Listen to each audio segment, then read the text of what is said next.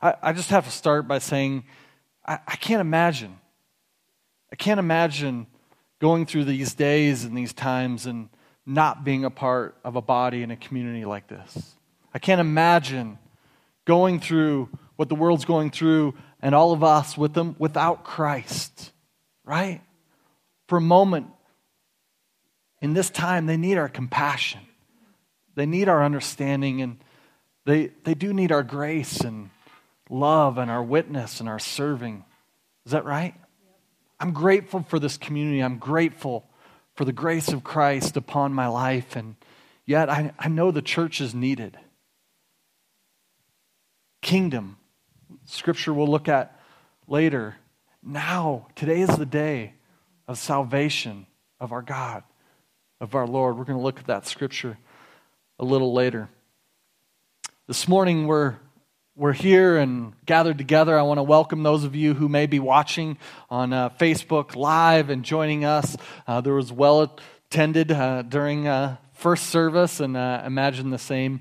And maybe perhaps more of us will be joining all of you online. So thanks for joining us, and welcome to you. I want to begin this morning. We're still in this series on the Word of God, and this morning we're looking at the effects of God's Word upon our life and what's needed for the full effect of God's Word on our life. Let me begin with a story this morning, a story that I recently heard just a few months ago, actually. It's not a new story. The story is actually 60 years old, and I had never heard it before. I had never heard this lady's name or her story, and it's actually about a lady who's going to pull up here on the screen who's turning approximately 70 years old this year, and you'll understand why I say approximately. Her name is Marina Chapman, and her and her husband and family live in Bradford, England. It's a story that she retells herself. It's a story that she and her daughter have written a book about, and they retell because she believes it's worth retelling. It's a story in question. It's a story that medical doctors and scientists and counselors and psychologists look at and scrutinize and wonder, could this really have happened? Is this really feasible, believable, plausible? Could this little girl go through such a thing and survive such a thing? I want to give you a heads up. It's a tragic story. It's a story with too many details and too graphic for me to be able to share all of here. Not that you need all of it, but I do want to share parts of Marina's story. And she and her daughter have written a book. The book's called The Girl with No Name. And it's about this young Colombian girl, 4 years old. She doesn't remember much of her early childhood. She's forgotten who her family was or what they looked like, but she remembers a day that began her life as we know it and as she can tell it. She remembers a day wearing a beautiful dress, playing in her backyard in Colombia, wearing a beautiful dress, and she remembers a smelly, sweaty, and hairy arm coming around the front of her and covering her face. She remembers being dragged out of her own backyard and away from her family, who she's never seen since. She remembers a bag being placed over her head and her hands being tied behind her back. And she remembers being put into a vehicle of some sort and traveling a long, long distance away. Later that same day, she remembers being pulled out and dragged from that van. And she remembers that man abusing her in the most horrific ways, much to our heartache and our hurt, something that a little girl should never experience. She remembers those things. She remembers that vehicle pulling away and being left somewhere, with her hands still tied behind her back and that bag still over her head. Somehow she freed her hands and untied herself, and somehow she She remembers getting the bag off of her head and discovering her surroundings and where she was. Some big jungle somewhere, left abandoned in the middle of a jungle. She remembers her dress wasn't beautiful anymore. It was ripped and torn and ragged and dirty, both from what she had walked through and what she had gone through that day. She remembers darkness approaching and just really hoping she didn't have to go through the night. She remembered hoping for a rescuer. She remembered just continuing to think and believe someone's going to find her. Someone's got to know. Someone's going to rescue her. She remembers the sounds and the feelings and the fear of that first night, being alone in the jungle, and the next day really hoped that she wouldn't have to endure another night. But as fearful as she was of the first night, she was even more fearful of the second night that did come. That first day had turned into a second day, and the second day would turn into a third day. And before long, the third day turned into a week, and the week into weeks. And they questioned, really? Could this have really happened? And weeks turned into months, and months did turn into years of this little girl in the jungle. And as I said, people question her story and question the validity, and they don't doubt that this 4-year-old little girl definitely went through tragedy and something horrific. And as they analyze her bones and her teeth, and they go, yeah, definitely during this time period as a child, she went through malnutrition. And there's evidence scientifically, but just question, could that have really happened? Marina remembers on that third day being tired and hungry and sleeping some during the day, but she remembers she hadn't really moved. She was too afraid to go anywhere. She just kept hoping for someone to come rescue her. But she remembers on that third day, a group of monkeys approached her.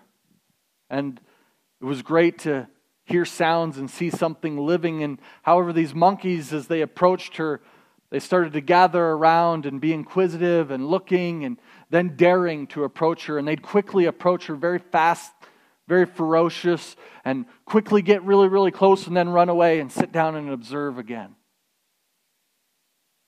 She remembers that happening on the third day. And these monkeys that she encountered, she ended up becoming a part of. Literally in a monkey see, monkey do sort of way. A 4-year-old child. She remembers learning and watching and observing them and how they drank. And when the rains would come and they would fill the big jungle leaves with water, she too would go follow their lead and go drink from the leaves and gather water, and even when necessary, from the puddles from the ground, down on her hands and knees like the monkeys would. And she ended up quickly learning they too had different sounds. She knows and remembers at the time, even coming out from all this, that she had totally lost any of her previous language that she had before. She had lost it and couldn't remember how to speak, but she adapted. She ended up learning the sounds of the monkeys and the sort of chatter and the different teeth clickings and sounds and cheek movements and vibrations and the difference of them for even when they would discover and find food, or when they'd be picking up and moving to a different area, or when there'd be an approaching threat or visitor, they'd make certain sounds, and she learned how to make sounds similar to it, and it became her language. It's a remarkable story. It's fascinating. It's crazy. Listening to it a few months ago, I was just like, what? I've never heard this. I've never heard this lady's story. The little girl with no name.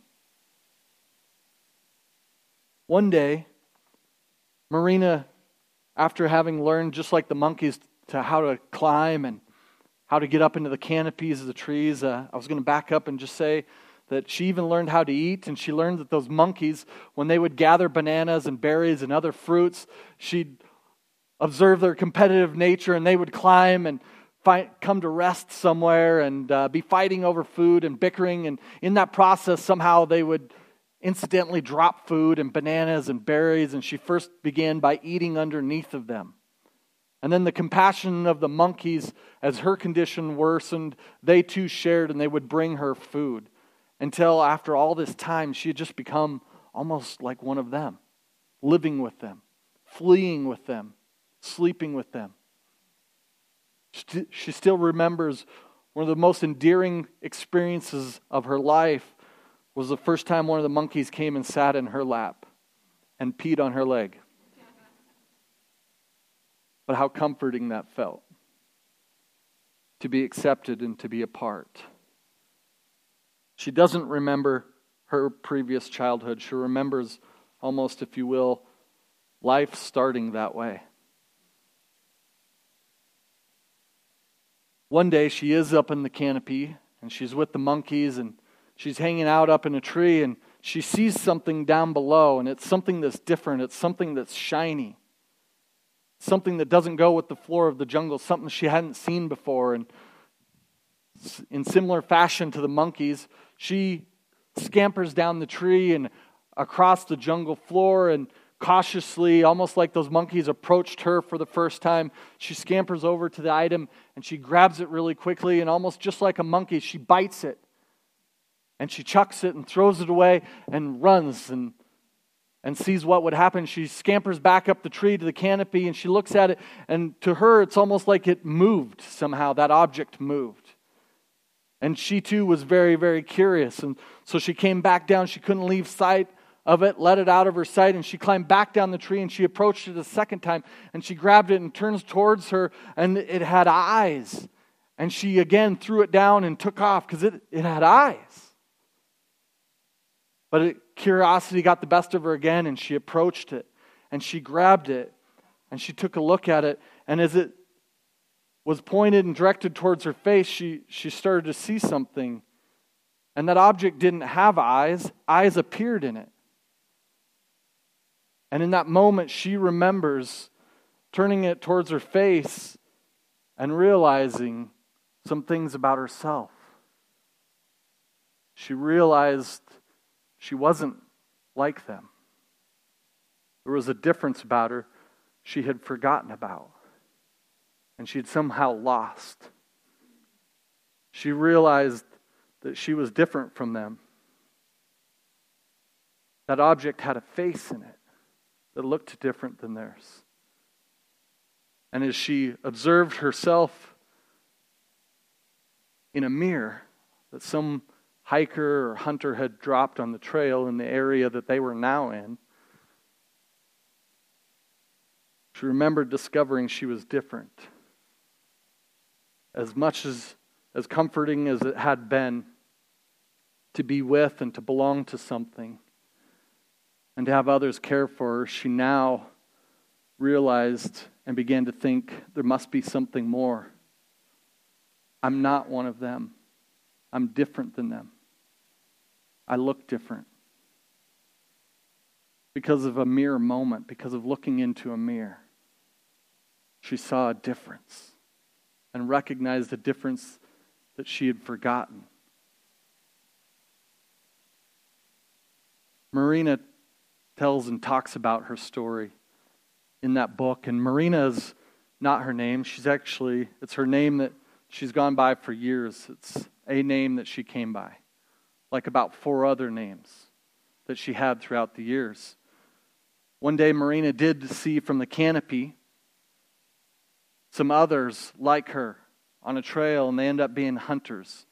And she so longed to be with people like her that she got the courage one day to leave the canopy and to leave the monkeys and to approach those men. For Marina, things didn't immediately get easier. In some ways, they got worse, and it's part of her story. But a number of years later, she was rescued again, wanting and longing for a rescuer. And a family did rescue her and brought her out of the horrible conditions in life she was now subjected to. and they cared for her. They saw a little girl who they believed Christ had given his life for, and they wanted to love her and protect her and care for her.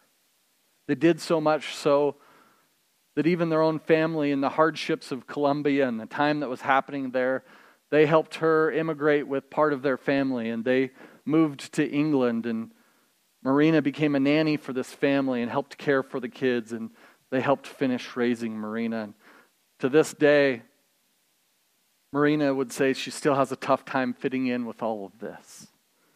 She still has her monkey tendencies. She saw and she did what they did, and she raised her grandchildren, and she would share monkey sounds and the clicking and the different teeth chattering, the different sounds that they would make regarding food and protection and movement, even before the grandkids would even know her story. She did similar, and her husband, in a documentary done by National Geographic, even recalled he would hear all of the monkey stories from his wife, even after they were married, but he didn't really know all of her story. He had assumed that she had gathered all these monkey experiences with monkeys in the wilderness close to the village that she must have been brought up in. Marina was afraid to share her story and to tell people for the very reason that people would question, they would doubt, and they'd only bring more and more questions and doubt. But she doesn't stop telling her story today. Today, she'll say one of the activities she enjoys the most is still climbing to the top of the canopy. Still climbing trees. Look at that lady. Does she not look fun or what? She still loves to race her grandchildren up the tree and to spend time in the trees and the canopy. But she talks about those moments and that mirror and discovering and believing there's something more to her life. There's got to be something more. Where do I come from? What's my purpose? There's got to be something more. Today, she still lives in Bradford, England, and this is her family. Her and her husband raised two amazing daughters. One daughter who said, "Mom, we've got to tell your story. We've got to tell more people about your story. Let's write a book together. People will doubt, but we can handle it. We can handle the criticism." And so they wrote that book together, and they speak together and share their mother's story and embrace her mirror moment. When I think of my own life, I think of moments that I felt like there must be more. Mirror moments likewise. I remember growing up in the trailer house that I grew up in and walking into the bathroom where the big mirror was in the bathroom, and as a little kid, I remember crawling on top of those plastic cabinet doors and crawling up onto that plastic counter just to look into the mirror. And at one point, I started realizing that maybe one day I wouldn't have to do that. I can start to see myself. If I get them on my tippy toes, parts of me reach the bottom of that mirror, and I'm not going to have to clear the counter to crawl up on top of there to see into the mirror. I'm going to be able to see in the mirror. I remember moments like being in middle school and looking in the mirror one day and just asking God and questioning God, why do I feel like I'm so different from everybody else? Why do I feel like I'm so different from even some of my closest friends? Why do I just feel so different? But feeling like there's got to be more. I remember moments of looking in the mirror and realizing there's something fuzzy growing on my lip. Because there's something more. I remember looking into the mirror some weeks after a horrible rodeo accident and looking into the mirror and realizing I think I tore my whole pectoral muscle off of my shoulder. I'm going to have to do something about that because there's something more. I remember standing in the front of the mirror, my wife nearby, and looking deep into the mirror at myself and saying, I'm about to be a dad. I'm going to be a dad. There's something more. right? We've all had mirror moments. It doesn't have to be like Marina's, but there's moments that you look in the mirror and you have a deep feeling and a sense and a revelation inside of you. There's more. Mirrors can show us a lot of things.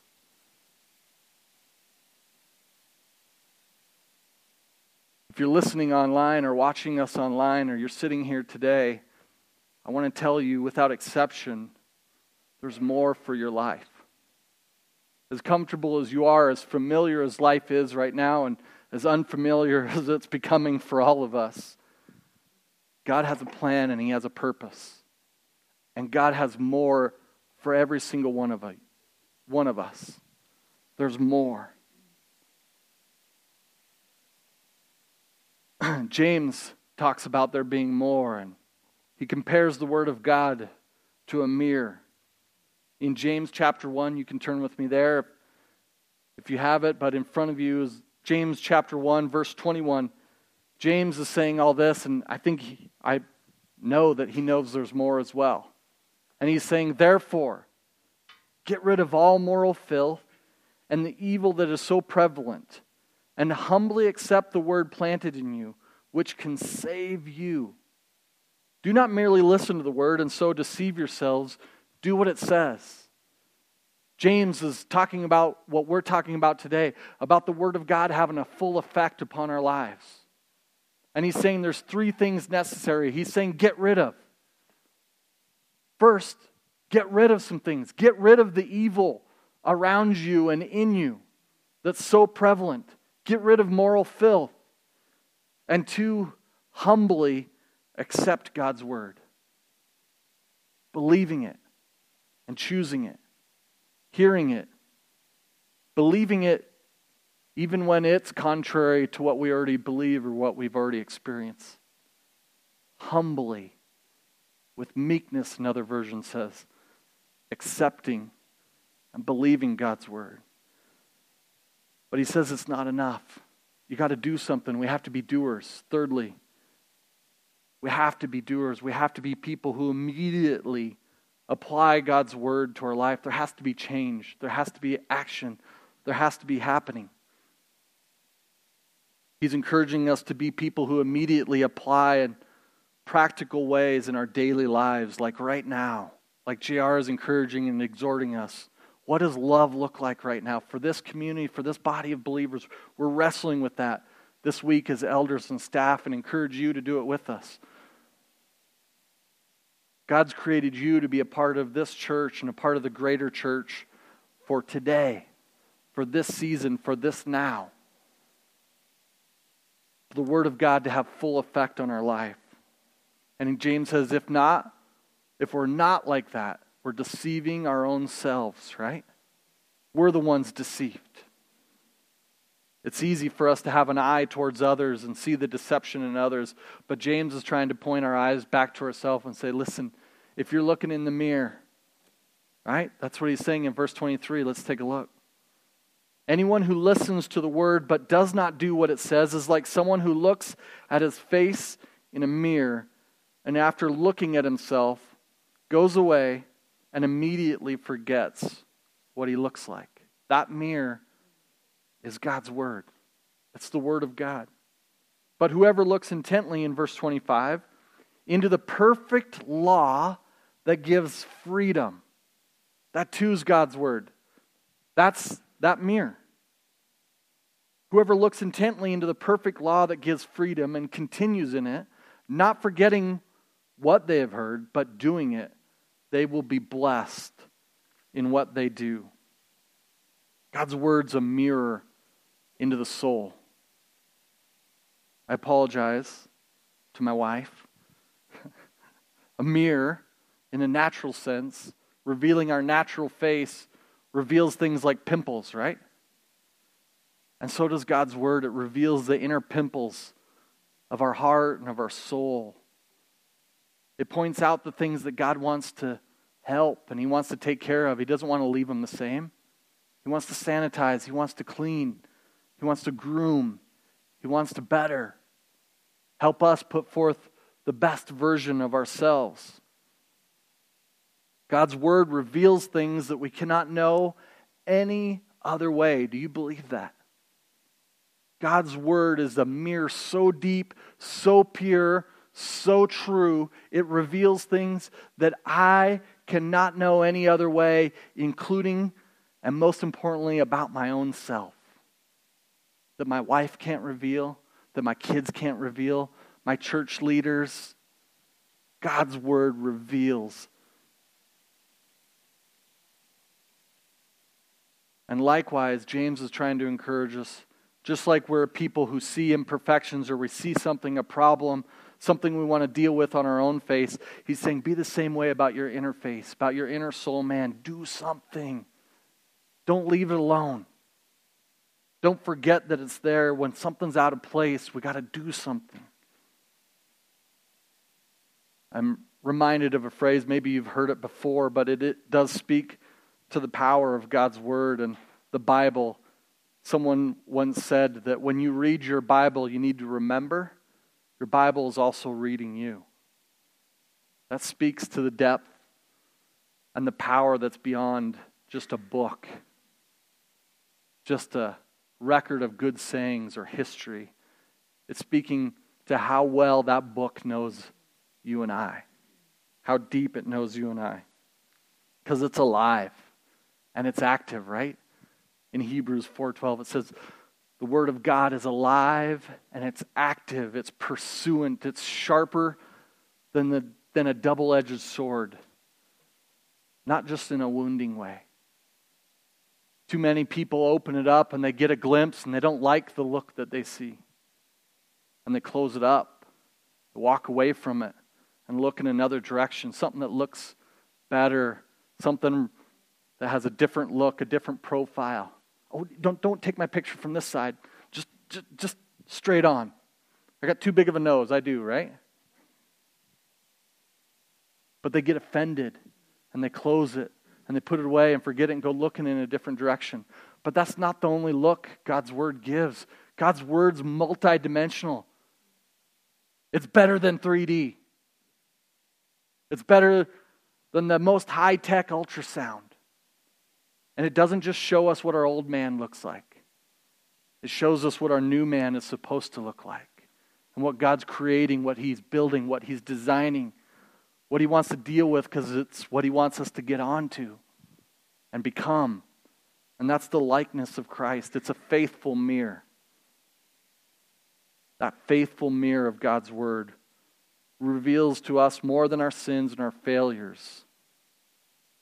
It reveals a new creation. In 2 Corinthians 5:17 and verse 18 it says, therefore, if anyone is in Christ, the new creation has come, the old is gone, the new is here. It's revealing the newness in you and I, the new person, the new man, the new woman, if we'll gaze into it long enough.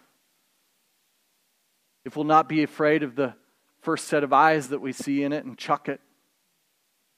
If we'll actually go back to it and pick it up and let even our own selves come into full view.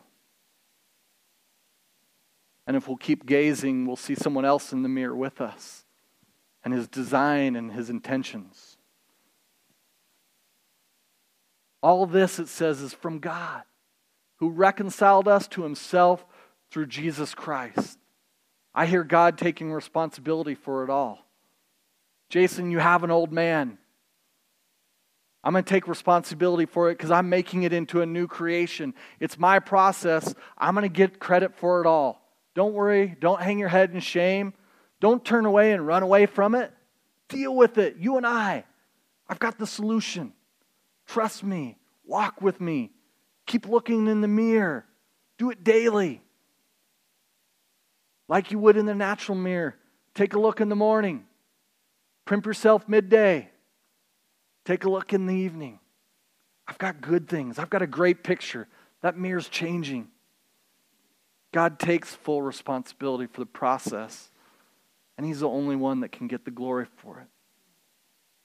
In verse 21, just down below that, it says, God made Christ, who had no sin, to be sin for us. Thank you, God. So that in Him we might become The righteousness of God. That's big. That's big. What's the righteousness of God that we would become? That Christ gave his life for? What's that righteousness look like? It looks like blameless, being blameless, without blemish, or without spot. It's a righteousness that's never known sin.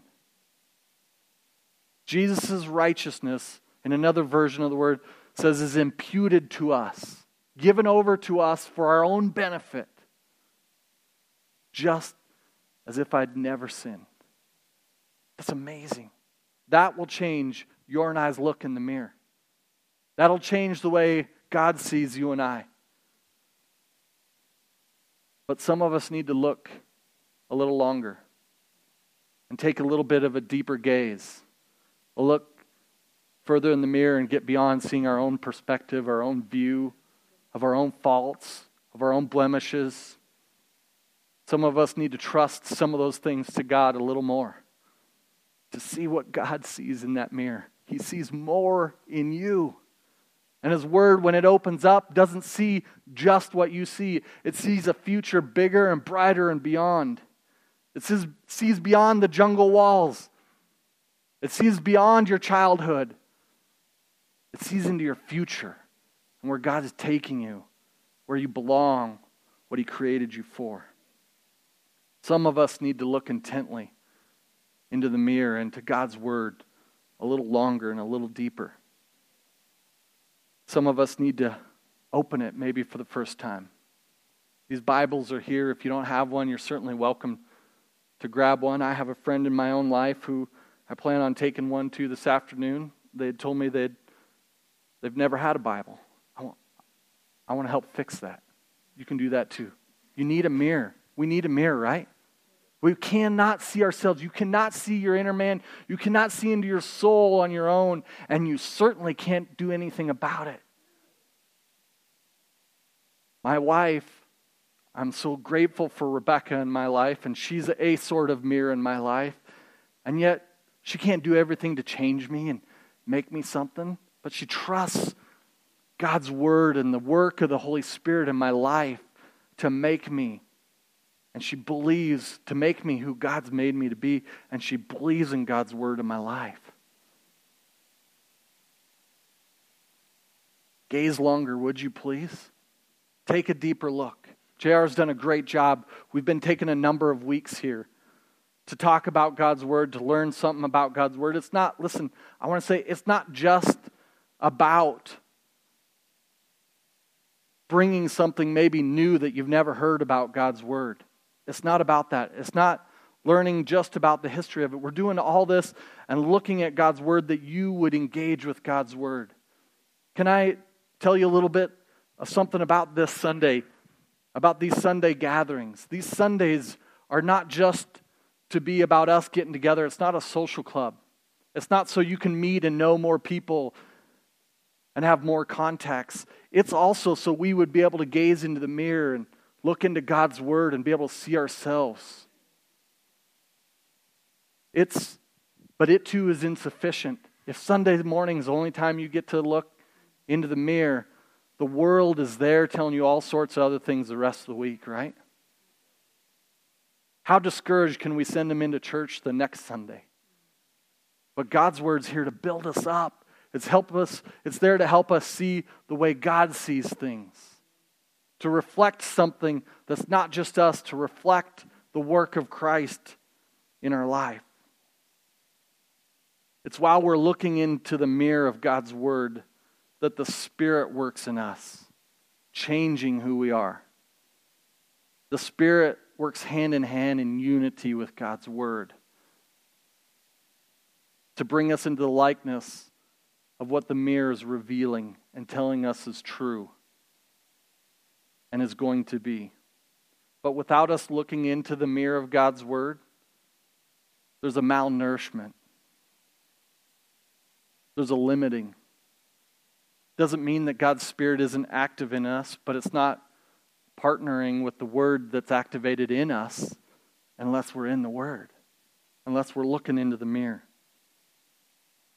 But with God and us making good use of the mirror and God's Spirit working out the effects of the Word in our lives, transforming grace matures us, brings us to maturity, as the Word says. No matter how hard we try, we can't do it on our own. We can't do it out of our best of intentions, the best workshops, the best sermons. It's the Word of God. It's you and I opening the Word ourselves. People across the face of the earth used to be limited. They'd have to hear it from someone else. They couldn't get it. You and I have more access to it than any other human that's ever walked the face of the earth. It's there. And God says He wants to partner with us. He wants to engage us. He wants to bring us in to full view through the mirror. In 2 Corinthians 6, verses 1 and 2, it says this, as God partners, the New Living Translation says, God calls us His partners. He wants to partner with us. He doesn't want us doing it alone. He wants us to be in the Word and opening and taking a look at the mirror, and calls us partners. It says, we beg you not to accept this marvelous gift of God's kindness and then ignore it. Don't ignore it. Let it ruminate in you. Let it produce action in you, an unction in you. Engage it. And let God's Spirit engage with unity for its perfect work in you. Don't ignore it. For God says at just the right time, I heard you. Thank you, God. You hear us. On the day of salvation, I helped you. Don't ignore it. I heard you and I helped you. Don't ignore my words. Indeed, the right time is now. Today is the day of salvation. Those are good words, yeah?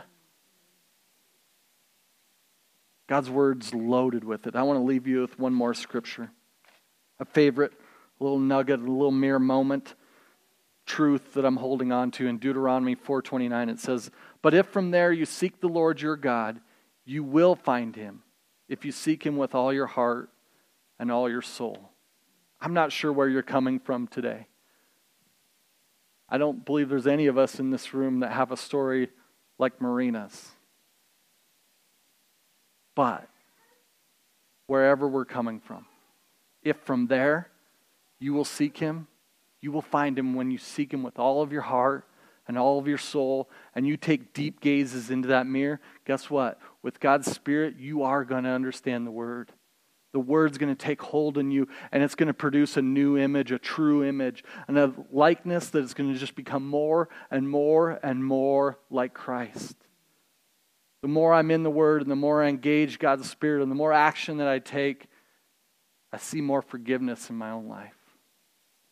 I see God's perfect work of justification over me and His righteousness take hold. And I'm reminded of the thickness of God's grace upon my life. And it's evident. My eyes can see it. But not if I'm not in it. Not if I'm not reminded by it. Not if it's not partnering with the Spirit. I too can end up seeing and not really see. I too can end up being able to hear but not really hearing. But with the Word of God that's alive and active, and with the pursuance and the jealousy of the Holy Spirit, the power and the might of the Holy Spirit, it's a great concoction. It's a great formula. It's powerful and it's mighty. In closing, I just want to encourage you, if you need a Bible, grab a Bible. If you haven't made a decision to include Christ in your life or invite Him in your life, that word is true. Today is a day of salvation. For those of us who do believe in Christ and do believe in His truths and His principles over our life, we have to continue opening ourselves up to the reality and the truth. Not just today, not just because of coronavirus, because He says, I heard you and I helped you. Don't ignore it. Don't let it go. It's for real. That's for more real than coronavirus and any other threat or any other problem. He's saying, don't ignore it. Embrace it. Would you pray with me? As we finish praying, the prayer team will be available over here as well. If you want to talk with anybody or ask for prayer or something that you're going through at work or in your home or something in your own heart, if you're having a mirror moment, please have the courage to come up and pray with someone, share with someone. They'd love for the opportunity to pray with you. Father, we come before you today and we're thankful for the mirror of your word. Thank you that it's multidimensional and it's sent for every person in this room. It's sent for Jason personally. Thank you for your word. Thank you for its power and its might and its strength and its leading and its comfort. We look to you to lead us this week, to guide us with your word and with your truth. There'll be so many words thrown at us, so many updates, but there's none more important than yours. Than the truth of your word that stood for all time and will continue to stand for all time. There's no better update than your word. So God, we give you permission this week. Activate your word in front of us. We want to open it and engage with you in Jesus' name. Amen.